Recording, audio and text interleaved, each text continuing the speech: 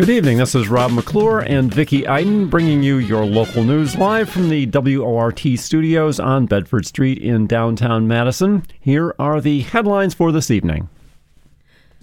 Native American leaders have joined Wisconsin Attorney General Josh Kaul in asking for more action to be taken on missing and murdered Indigenous women, Wisconsin Public Radio reports.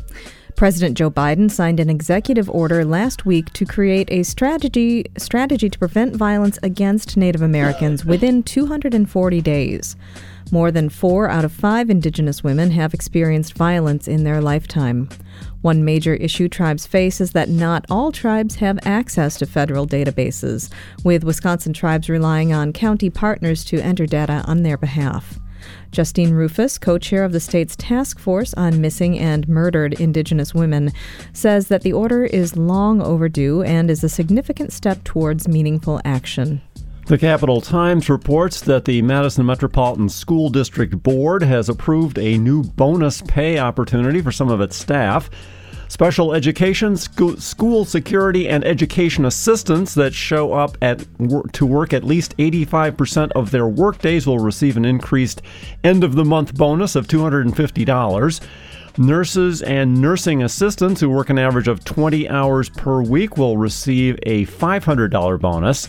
The board also unanimously approved increases to daily and long-term substitute pay. The district says the bonuses are, quote, a short-term fix to staffing issues within the district. Teachers will also receive additional hourly pay for each class taught during that teacher's prep time. Do you know what to do in a disaster? Dane County leadership will be holding public listening sessions next week, Tuesday and Wednesday, to hear your concerns about natural hazards and disasters. The sessions come as the county is updating its natural hazard mitigation plan. That framework outlines the implementation of specific programs and policies to reduce the impact of natural hazards on people, structures, and the natural environment. Extreme weather events can strike at a moment's notice, says Dane County Executive Joe Parisi, who announced the listening sessions today. For more information, head to countyofdane.com. A coalition of housing advocates are calling on the City of Madison to postpone the eviction of unhoused individuals currently at Reindahl Park, reports the Wisconsin State Journal.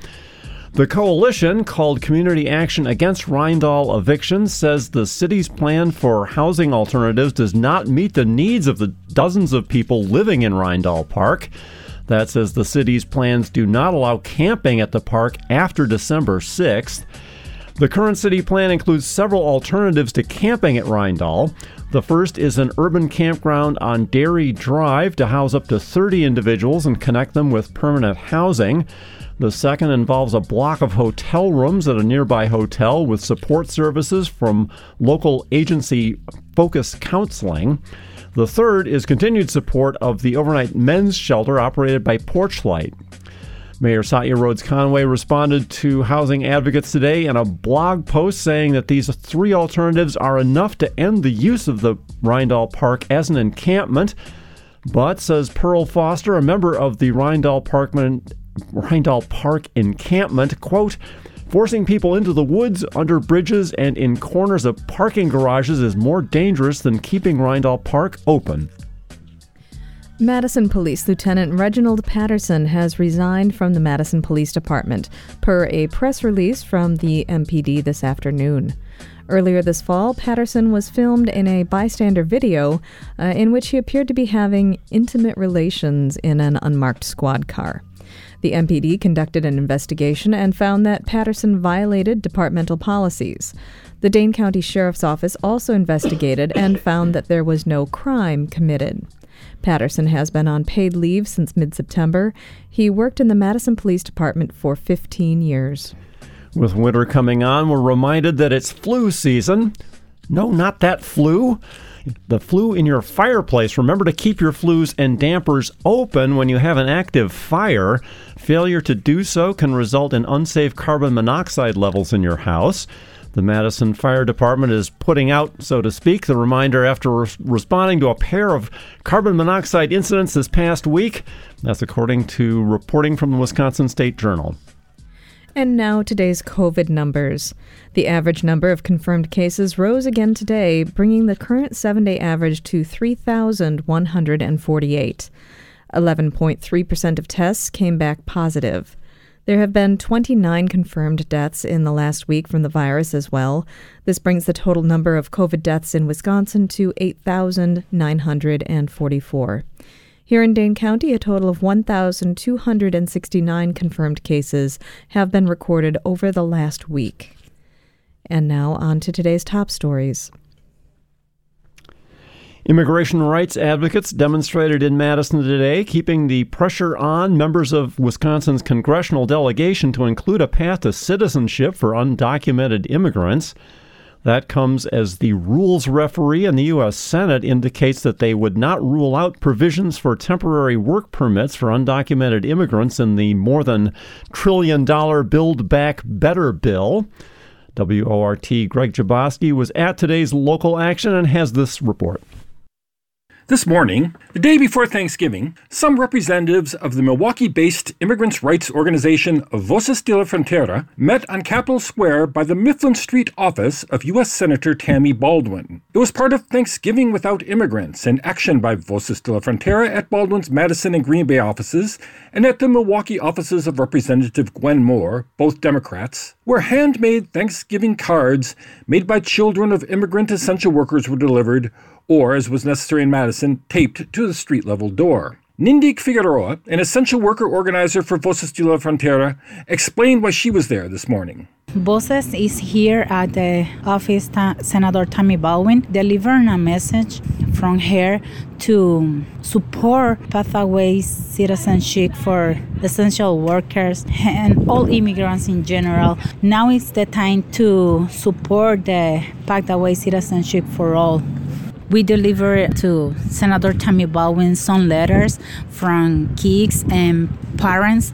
According to Anna Dvorak, communications director for Voces de la Frontera, they had asked to deliver the message to the senator or to a staff person, but had been told no one would be available. However, there appears to be some movement on immigrants' rights in Washington. Until then, it appeared that immigrants might get nothing in the Build Back Better legislation package. Dvorak, who was at the action this morning, explains what she understands as part of the potential deal. Last night, we heard reports of there was basically a leak that the parliamentarian for the Senate met with a group of members of the Senate and basically gave the green light to work permits for an estimated 7.1 million immigrants in this country. That's good news in a way, but it's also not what we've been calling for as Voces and as a national immigrant rights movement. We've been calling for citizenship. Dvorak related some details of what had been told about the proposal. So it would include temporary status and a work permit for 5 years, renewable one time for another 5 years, so it's 10 years total. It would protect people who are eligible from deportation. It would give people the ability to apply to travel abroad and access a driver's license. Some people would be eligible for some federal and state public benefits, and then other protections would be included in it. But Dvorak points out that even this limited package will cover less than 2/3 of precarious immigrants currently in the U.S. You have to have been in the United States before 2010. So anyone who came after that is going to be ineligible. And then also, it won't cover people with certain offenses, having, a record of some sort. There's 11 million undocumented immigrants in this country, so it's just 7.1 of the 11 million who would qualify for work permits, not even citizenship. So, yeah, it's not what we wanted at all, and that's why we're going to keep fighting. Larissa Joanna is a Madison area restaurant worker and a board member of Voces de la Frontera Acción, the political arm of the organization. She was there with her 2 children, one of whom, 5-year-old Jojo, taped her hand-colored message to the office building's door. While pleased that it appears that millions may get work permits, Larissa promised that Voces will not stop until the goal of a path to citizenship for all immigrant workers in the U.S. is reached. We are absolutely going to continue to fight for a path to citizenship for millions, including the Dreamers, the TPS recipients, and the rest of the undocumented workers that are left out in this package. We are not done here. This is something in a pathway to justice, but we are not where we want to be yet. We need to make sure that we are advocating together, fighting together, coming together as all oppressed communities, LGBTQ, Black, Brown. This is for everyone who is suffering oppression from people refusing to do their job. That was Larissa Joanna of Voces de la Frontera, who today, with her colleagues and her children, was trying to deliver a message at the Madison offices of Senator Tammy Baldwin. Senator Baldwin's office did not respond for comment by airtime. This is Greg Jaboski for WORT News. Eviction rates in Wisconsin are on the rise, with over 14,000 eviction notices being served this year so far. With the federal eviction moratorium ending earlier in August, a group of state legislators are looking to address the issue. A new package of bills was introduced to the state legislature last week, which looks to address unfair housing practices. The package, introduced by Representative Jimmy Anderson of Fitchburg, Representative Francesca Hong of Madison, and Representative Supreme Moore Omokunde of Milwaukee, aims to protect Wisconsin tenants from unfair practices. The first bill would allow tenants to reduce or even withhold rent if their property is damaged or if their property could cause harm to them. Representative Anderson said that it is important to provide safe living conditions to all Wisconsin residents. So oftentimes there were people that were living in conditions that were illegal technically, and still being required to pay rent for that property. And we decided that wasn't okay, and we should be able to provide tenants more control over that matter. The second bill would create a grant program to help fund attorneys for underprivileged tenants who believe that they have been wrongly evicted. These grants would only be available for tenants who fall at or below 200% below the poverty line.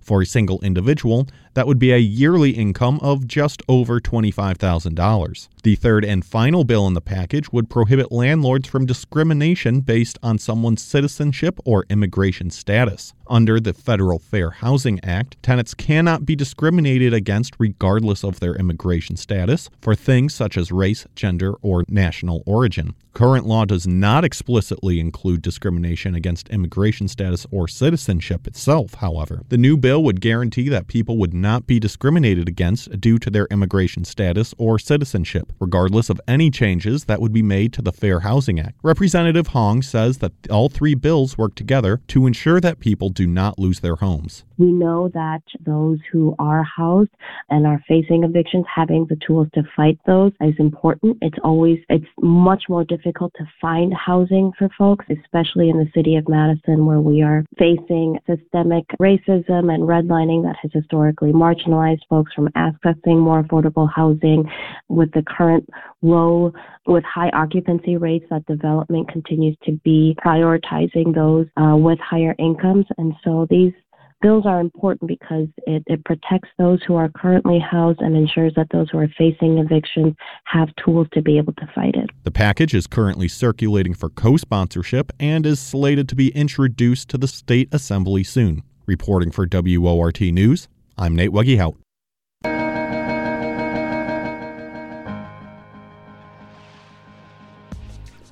The time is now 6:19, and you're listening to the live local news on WORT.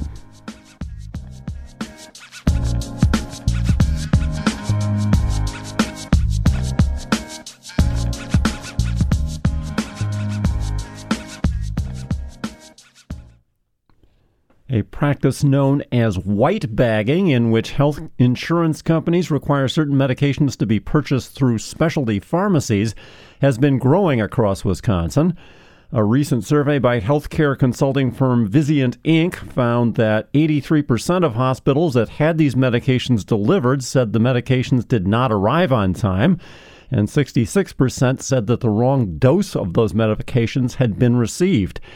Producer Nate Weggehout spoke with Joanne Allig of the Wisconsin Hospital Association about the practice and a new law looking to address the issue. Getting the medication you need is important, as is getting it on time. A practice called white bagging has made this difficult in hospitals across the state. Instituted by insurance agencies, the practice has affected many residents across the state of Wisconsin. And Corrine Holmes of Eau Claire is one of them and has lent her name to a new bill looking to end the practice. With me today is Joanne Allig. Joanne is the Vice President of Public Policy at the Wisconsin Hospital Association. Joanne, thank you so much for talking with me today. Thanks, Nate. I appreciate being here. So just to start things off, can you tell me a little bit about what white bagging is? Sure. So white bagging, as you said in your great introduction, is a practice by insurance companies, and it's proliferated really here in Wisconsin probably in the last 12 to 18 months. So it really affects patients who have cancer or multiple sclerosis or rheumatoid arthritis or any host of conditions where the patient needs to go into their provider, go into their hospital, go into the cancer center, and have a medication infused, so through an IV. And so it means that the patient can't administer the medication themselves. And so that's really the kinds of medications and drugs that we're talking about. And what happens is currently the patient would go to their provider. The provider would take their weight, would look at their conditions for the day, might do some labs, and then they would get the drug from their pharmacy. Often at a hospital, the pharmacy's right there. They would get the drug dispensed from their pharmacy and would infuse it during the patient's scheduled appointment. What happens then under white bagging is that insurance companies are saying to the provider, well, you can't use your medication. We need you to use the medication from our pharmacy. And our pharmacy will mail you the medication, and then you can administer it to your patient. And there are a whole host of safety and logistical issues involved in that, including that often treatment gets delayed because the medication just doesn't arrive on time. But there are many other safety concerns around that practice. You mentioned a little bit earlier that this started approximately within the last 18 months. Is there anything that sort of kicked off this practice here in Wisconsin? Or how did this practice get started so recently here? Yeah, so some insurers really just, I think it was a practice that was happening across the country and really just kind of started to proliferate here in the state where we saw a few insurers actually mandate these policies really kind of in the middle of the year. So why do insurance agencies feel the need to implement white bagging? Yeah, it's a great question, and I do get asked that. I think that they will say that it's about cost, and we can all agree, I think, that specialty drugs, these therapies, can be expensive, but really the risk to patient safety, the delays in treatment, I guess I really don't fully understand why this has to be the answer. So can you, shifting over a little bit, can you just tell me a little bit about what the Wisconsin Hospital Association is? Sure. So the Wisconsin Hospital Association, so we are an advocacy association, and all of the hospitals in the state are our members. And our mission is really to advocate on behalf of those hospitals to help ensure that they can provide the best patient care and make sure that they can help support the health of their communities. So what is the association, if you're sort of standing for all the hospitals in Wisconsin? What are you proposing to address this issue? So Corrine's Law is legislation that currently has 82 state legislators that are co-sponsors.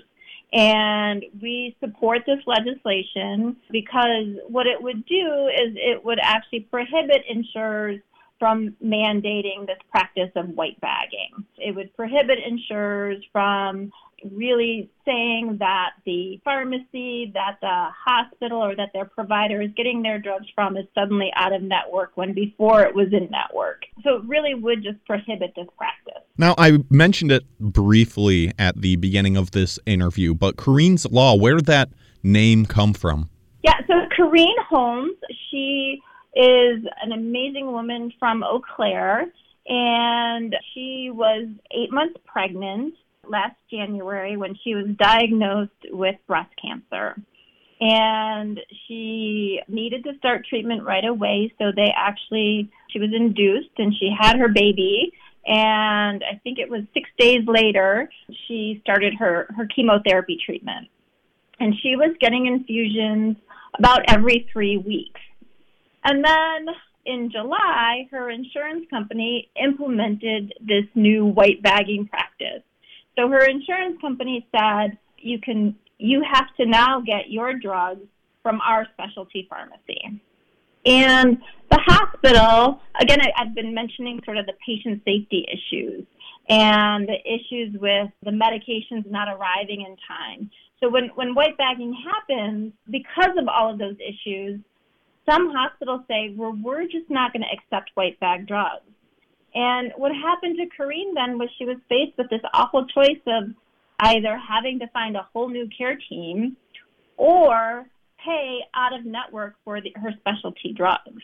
And in her own words, she would say it was never about the money. It was really about we wanted to continue with this care team and these people that I trusted who were taking care of me. So luckily, her care team was fabulous. They worked many hours and were able to get through the insurance company a 90-day kind of stay, if you will. So she was able to continue her treatment for 90 days. But she really felt very strongly that this is a practice that really shouldn't happen in Wisconsin. And so the legislation is really named after her. So Corrine's Law, which I believe you briefly mentioned earlier, it's a bipartisan bill. It's being put in front of the state legislature to prohibit the practice of white bagging. Are there any folks who are opposed to regulating this practice? Well, of course, the insurance companies are opposed to it.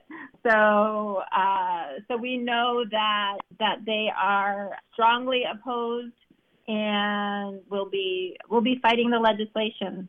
Is there anything either for or against regulating white bagging on a federal level? Well, that's a great question. I know that many other states have been looking at this issue as well. And so if there was something that could be done at the federal level, I think that would be great.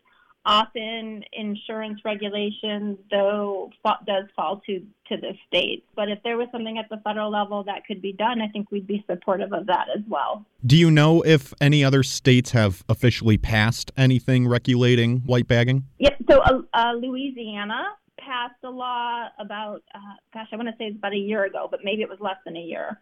And I know Texas had passed some type of regulation around some of these drugs. And I believe there are a few other states that have been working on it as well. Joanne, do you have any final thoughts that you'd like to share with us today? Yes, thanks, Nate. No, I just really appreciate your sort of raising these questions and having this interview. Really would hope that your listeners would go out to www.patientsfirstwisconsin.com and you can see our stories. You can learn more about white bagging and its impacts and really sort of understand the issue and help support the issue. I've been speaking with Joanne Allig, Vice President of Public Policy at the Wisconsin Hospital Association. Joanne, thank you so much for talking with me today. Thank you.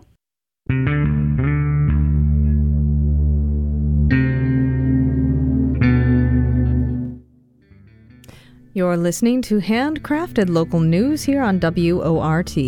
Stay with us. We've got a lot more stories for you coming up in the second half of the show. We shine a light on the legality of solar leasing. We get the most comprehensive weather report on the airwaves. And Madison in the 60s reflects back to a murder most foul. But first, we'll take another break and check in on world headlines from the BBC. Stay tuned.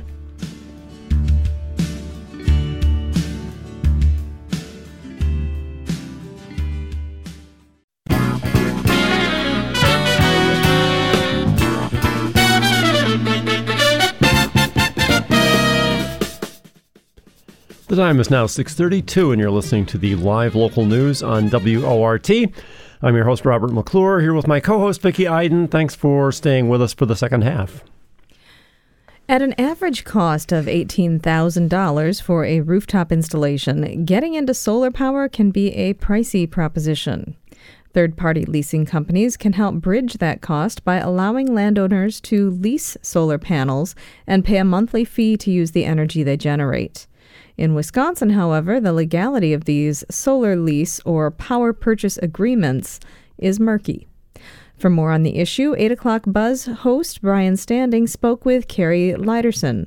Leiderson is a teacher at the Meadow School of Journalism at Northwestern University and an energy reporter for Midwest Energy News. Carrie Leiderson from the Energy News Network joined us now with. Thank you. Nice to be here. So tell us, how does a solar lease work? Yeah, well, basically, if someone, a small business or a resident has solar panels on their roof, or in some cases ground-mounted on their property, the most straightforward way to do that might be for them just to buy the solar panels, but that is, as you said, a pretty steep upfront cost. So a way that makes it just much more viable for a lot of people and businesses is to do either a lease or PPA, power purchase agreement, as you described.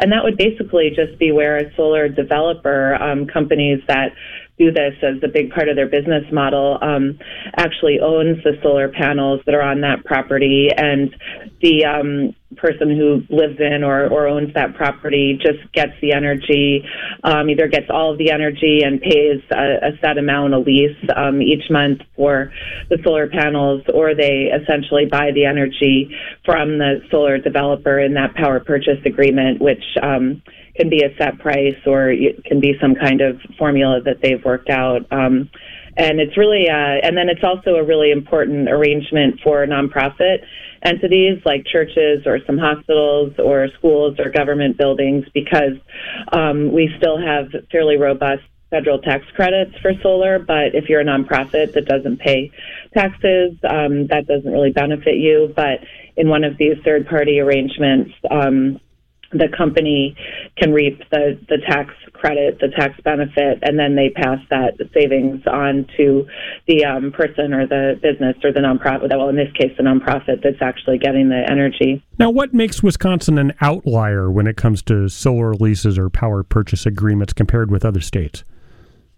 Well, most states, at least most states where solar is growing and prevalent, these third-party arrangements are really common, and in most cases are explicitly legal, or there's just never been any problem with them. So solar developers and customers are eager to do them. In Wisconsin, they're definitely not illegal, but utilities, most prominently We Energies in Milwaukee, the Milwaukee area, have been really hostile to these arrangements, and We Energies has refused to connect when you have solar, other than, the rarer cases, usually in rural areas where people are off the grid and depend only on their solar. We Energies in Wisconsin has refused to connect such solar installations, third-party owned ones, to the grid, and there's been, We Energies says that they're illegal. It says that it represents a solar developer acting as a public utility, which in a state like Wisconsin, only the regulated utilities have the right to fill that role. But in most states around the country, if you're leasing a solar panel or you're only buying power, only one, person at this residence or church is buying power from that solar developer, that's not considered a utility. So basically, We Energies has managed to stir up this uncertainty about it in Wisconsin, and solar developers and customers are nervous that if they do one of these arrangements, the utility won't connect them to the grid, in which case it'll be basically useless. And they're worried, court proceedings might ensue. And so far, neither the State Regulatory Commission nor the legislature have agreed to just affirm, or the courts have affirmed that, yes, this is legal, it's not illegal, it's fine. But that murkiness, that uncertainty has meant that it's just not happening in Wisconsin. Now, what would Senator Cowles and Representative Cabral-Caveira's legislation do? Yeah, so the bill, it was just introduced, I think, a week or so ago on the 11th. So it's just a brief bill as of now. The details, I'm sure, will be hashed out more. But it basically says that there's an exemption to defining an entity as a utility if they're just selling power to one person or one entity on the site that person or entity who's buying the power owns. So it covers power purchase agreements and leases, and explicitly says, if you have one of these arrangements, you're not a utility, which is what solar developers and would-be customers and clean power advocates have been asking for all along. Just a very simple, clear statement that says a solar developer is not a utility if they're selling power to, just this one customer on the site of the installation. And who's the Wisconsin Conservative Energy Forum, and what's their position on this bill? Yeah, they've been really backing both of these bills I mentioned and solar in general, and it's one of their main issues and reasons for existing. And those points I just mentioned are things that, along going back a good amount of time, they've been saying this just makes sense for conservatives and for people who hold these values in Wisconsin. So it seems that they've really been the important leaders, pushing, helping people understand this and helping people understand the value of solar, and then also working with environmental groups or clean energy groups who, haven't, especially in these polarized times, haven't always worked with conservatives or vice versa. Now, utility companies have already come out in opposition. What's their argument against it? Yeah, well, they say, that same argument that We Energies has made, and We Energies actually refused to connect a big installation in the city of Milwaukee, which resulted in an ongoing court case. That's actually not ongoing, but had resulted in a court case. So anyway, they say that, it's their right to be the utilities that provide power to the public, and if a solar developer comes and does this, these power purchase agreements or even leases. Some utilities don't oppose leases so much, but the two things get lumped together. So, their position is that it's infringing on their business right if other solar developers are out there selling power to people. And then they also, a lot of utilities want to do versions. This relates a little bit more to the community solar piece, but they just want, utilities are increasingly doing solar themselves. So I think they just want to keep a lock on the solar market. And, and they also, they don't say this. Actually, they do say this additional point as part of their rationale. The more people that get solar and their energy bills go down, utilities around the country claim that unfairly shifts the burden to customers that don't have solar, who are paying, they say people with solar aren't paying their fair share to keep up the grid since their utility bills are lower. So that's an argument that utilities are making, but just as an argument that doesn't really make sense and isn't really fair. And there's a lot of ways around that, a lot of ways that you can make sure that everyone's paying their fair share to keep up the grid, whether they have solar or not. Well, you just mentioned that there's two parts to your utility bill. In Wisconsin, there's one that's for maintenance of the grid and the other for the energy that you consume. So it would seem like that maintenance portion of your bill would cover those fixed costs, wouldn't they? Exactly. That is the whole point. That can raise other issues because sometimes that fixed charge gets raised disproportionately, and that really hurts low-income people more because, they can't reduce that charge even if they conserve energy. So, there's a whole can of worms there as well. But the bottom line is, utilities are still making tons of money, and there's been no evidence at all that, they're in danger of not being able to keep up the grid. Now, we've seen in some other states, California, Texas, issues with blackouts and electrical capacity.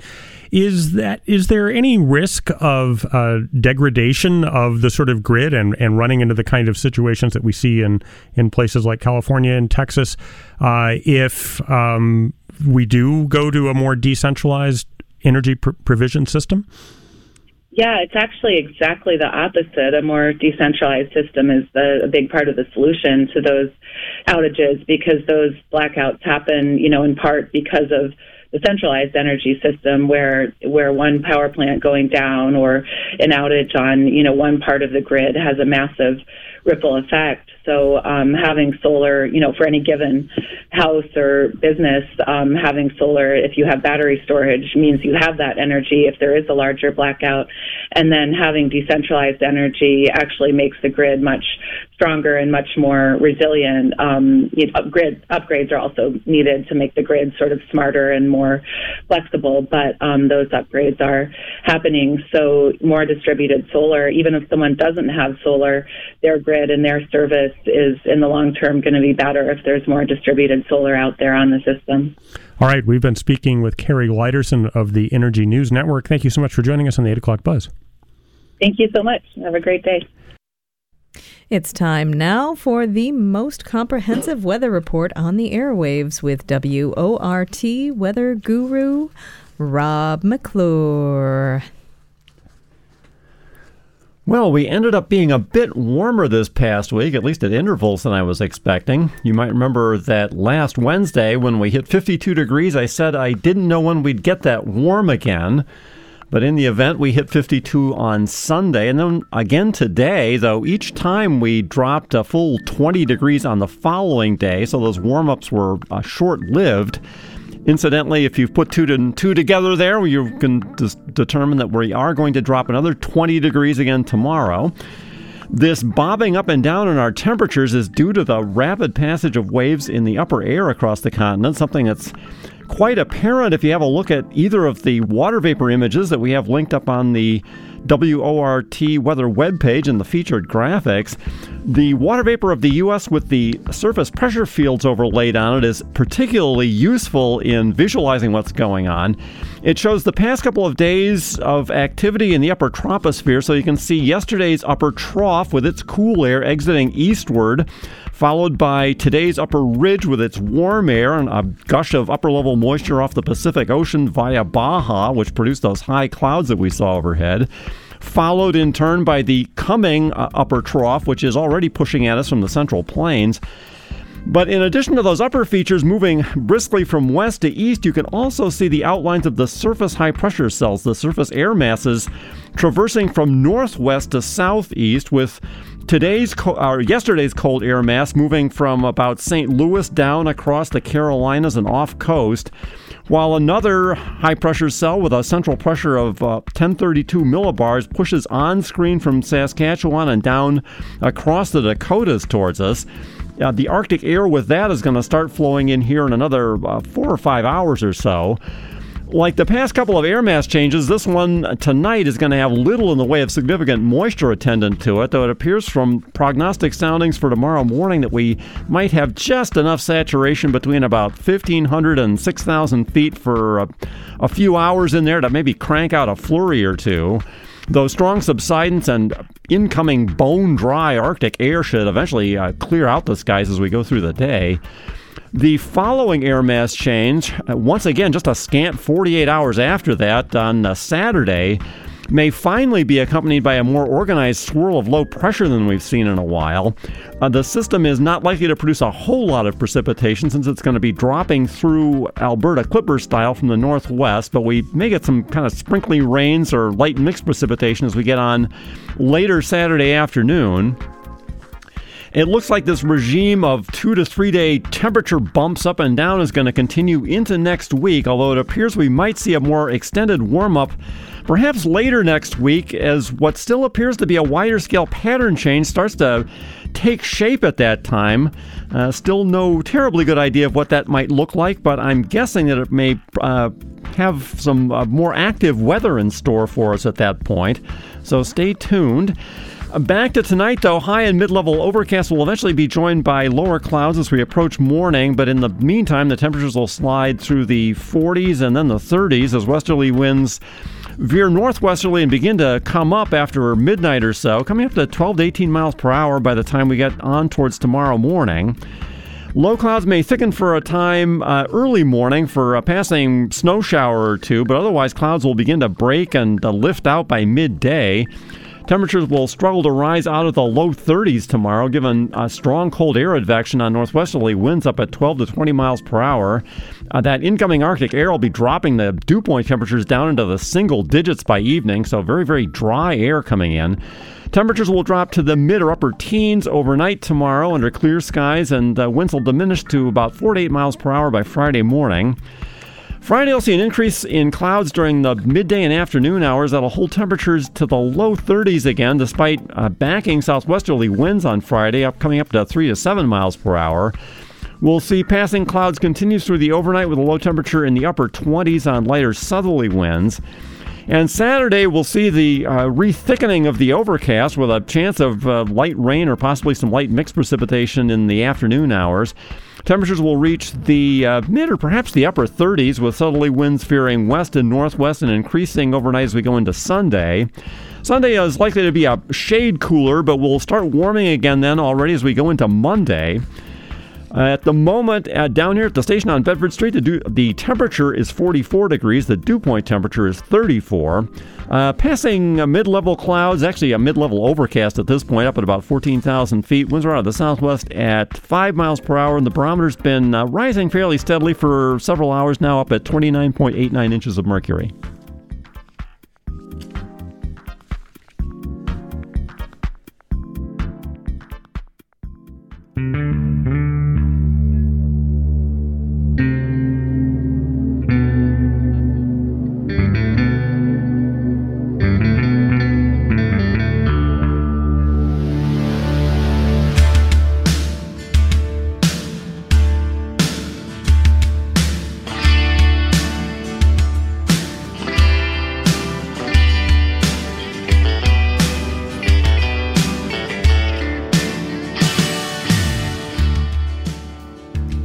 It's now 6:49 p.m. and you're listening to the live local news on WORT.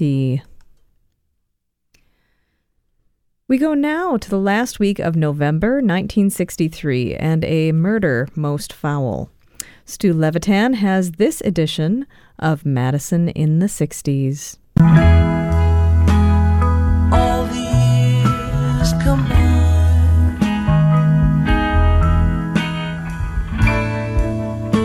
they melt into a dream.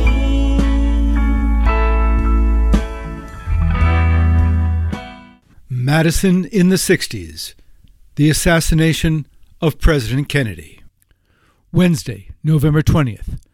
President John F. Kennedy begins his last full day in the White House with a Western Union telegram to UW-Madison President Fred Harvey Harrington, congratulating Dr. Harry Weissman and his colleagues at the UW Orthopedic Children's Hospital on that afternoon's dedication of the Joseph P. Kennedy Jr. Memorial Laboratories, funded in part by a $250,000 grant from the Kennedy Foundation.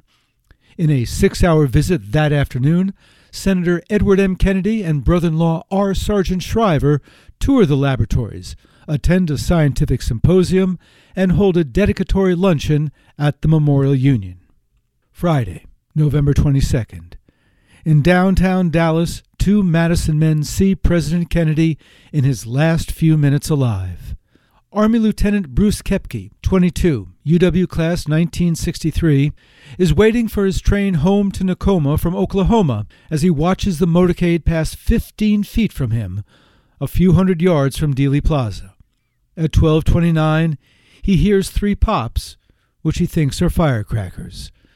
George E. Holmes, vice president of Holmes Tire and Supply, is concluding a week of local meetings. He watches from a nearby storefront. When his meeting breaks for lunch, he eats at a restaurant near Parkland Hospital, where Kennedy dies. David Marinus, 14, is in his 9th grade homeroom at West Junior High School when Principal Homer Winger makes the announcement. Marinus is stunned at how many of his classmates call Kennedy a commie who got what he deserved. Things are different at Franklin School on Lakeside Street. When they wheel a big TV set into 12-year-old Mona Adams's 7th grade classroom, everyone is crying, even the boys. UW professor Gunnar Johansson is also crying as he ends his chamber music class to play Beethoven's Kreutzer Sonata with violinist Rudolf Kolisch. At 2 p.m., the UW football team leaves Madison by chartered plane for Minneapolis. UW President Harrington wants the game postponed or canceled, but Minnesota regents say it should be played, quote, because of President Kennedy's deep interest in physical fitness and athletics. By the time the team lands, the Minnesota president has agreed with Harrington, and the game is set for Thanksgiving morning. In the Capitol Rotunda, 24-year-old Owen Rearson, out on bail from his September 23rd disorderly conduct arrest for disrupting a civil rights demonstration after the bombing deaths of 4 black girls in a Birmingham Sunday school, is loudly celebrating the assassination as, quote, a miracle for the white race. Wearing a swastika armband and giving the Nazi salute, Rearson tries to distribute racist and anti-Semitic literature before he's again arrested for disorderly conduct. By evening, a hard rain is falling. It's cloudy and damp as Madison mourns on Monday the 25th, the day of the president's funeral, with religious and memorial services from morning to night. Except for local banks and financial institutions, almost every store and business is closed, at least until early afternoon. The Gisholt machine plant is open, but non-supervisory workers can take the day off. Oscar Mayer workers observe a moment of silence at 11 a.m. Even the bars of the Dane County Tavern League shut down from 10 a.m. to 1 p.m. The bad guys also take a break. From 10 a.m. to 3 p.m., during the funeral and burial, there are only 6 police calls. 50 is the norm for that period.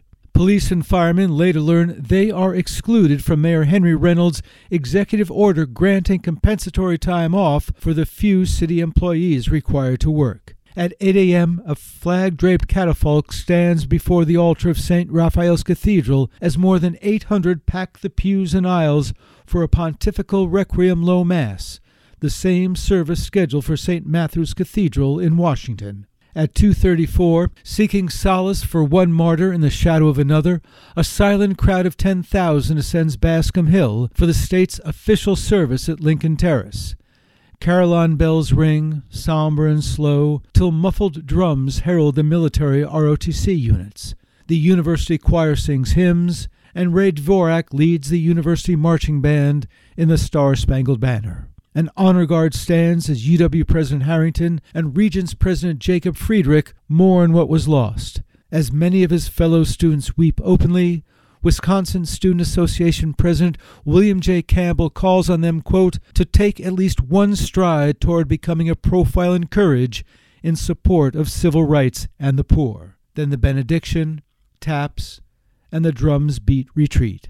The crowd quietly melts away, just in time for the 5 p.m. reopenings of the 4 downtown movie theaters. Although city offices are closed all day, public hearings have been noticed, so the Plan Commission meets that evening. Ignoring strong objections from neighbors and area alder George Elder, the panel approves a 26-unit apartment building at 1033 Spate Street. At 8 p.m., more than 1,500 overflow the First Congregational Church on Breeze Terrace for a multi-denominational service convened by the Madison Area Council of Churches. Something is wrong in our land, the Reverend Alfred Swan declares. We rely too much on violence. Too many weapons are flashed before the eyes of the young. Protestant and Jewish clergy read scripture and lead prayers, and many in the crowd cry as they sing America the Beautiful.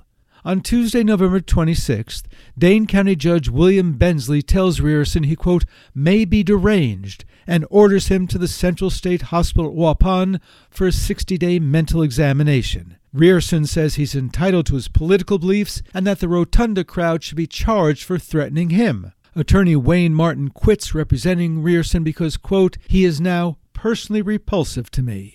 And Wisconsin officials now discover Rierson is on parole from a robbery conviction in California.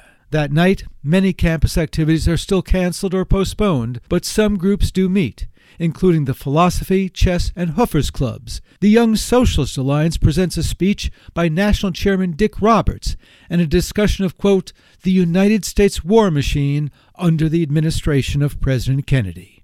On February 18, 1964, Wisconsin officials extradite Rierson to California, where he resumes serving his sentence at San Quentin for second-degree robbery. Rierson dies in Washington, D.C. in 1986 at age 46, the same age as President Kennedy on November 22, 1963.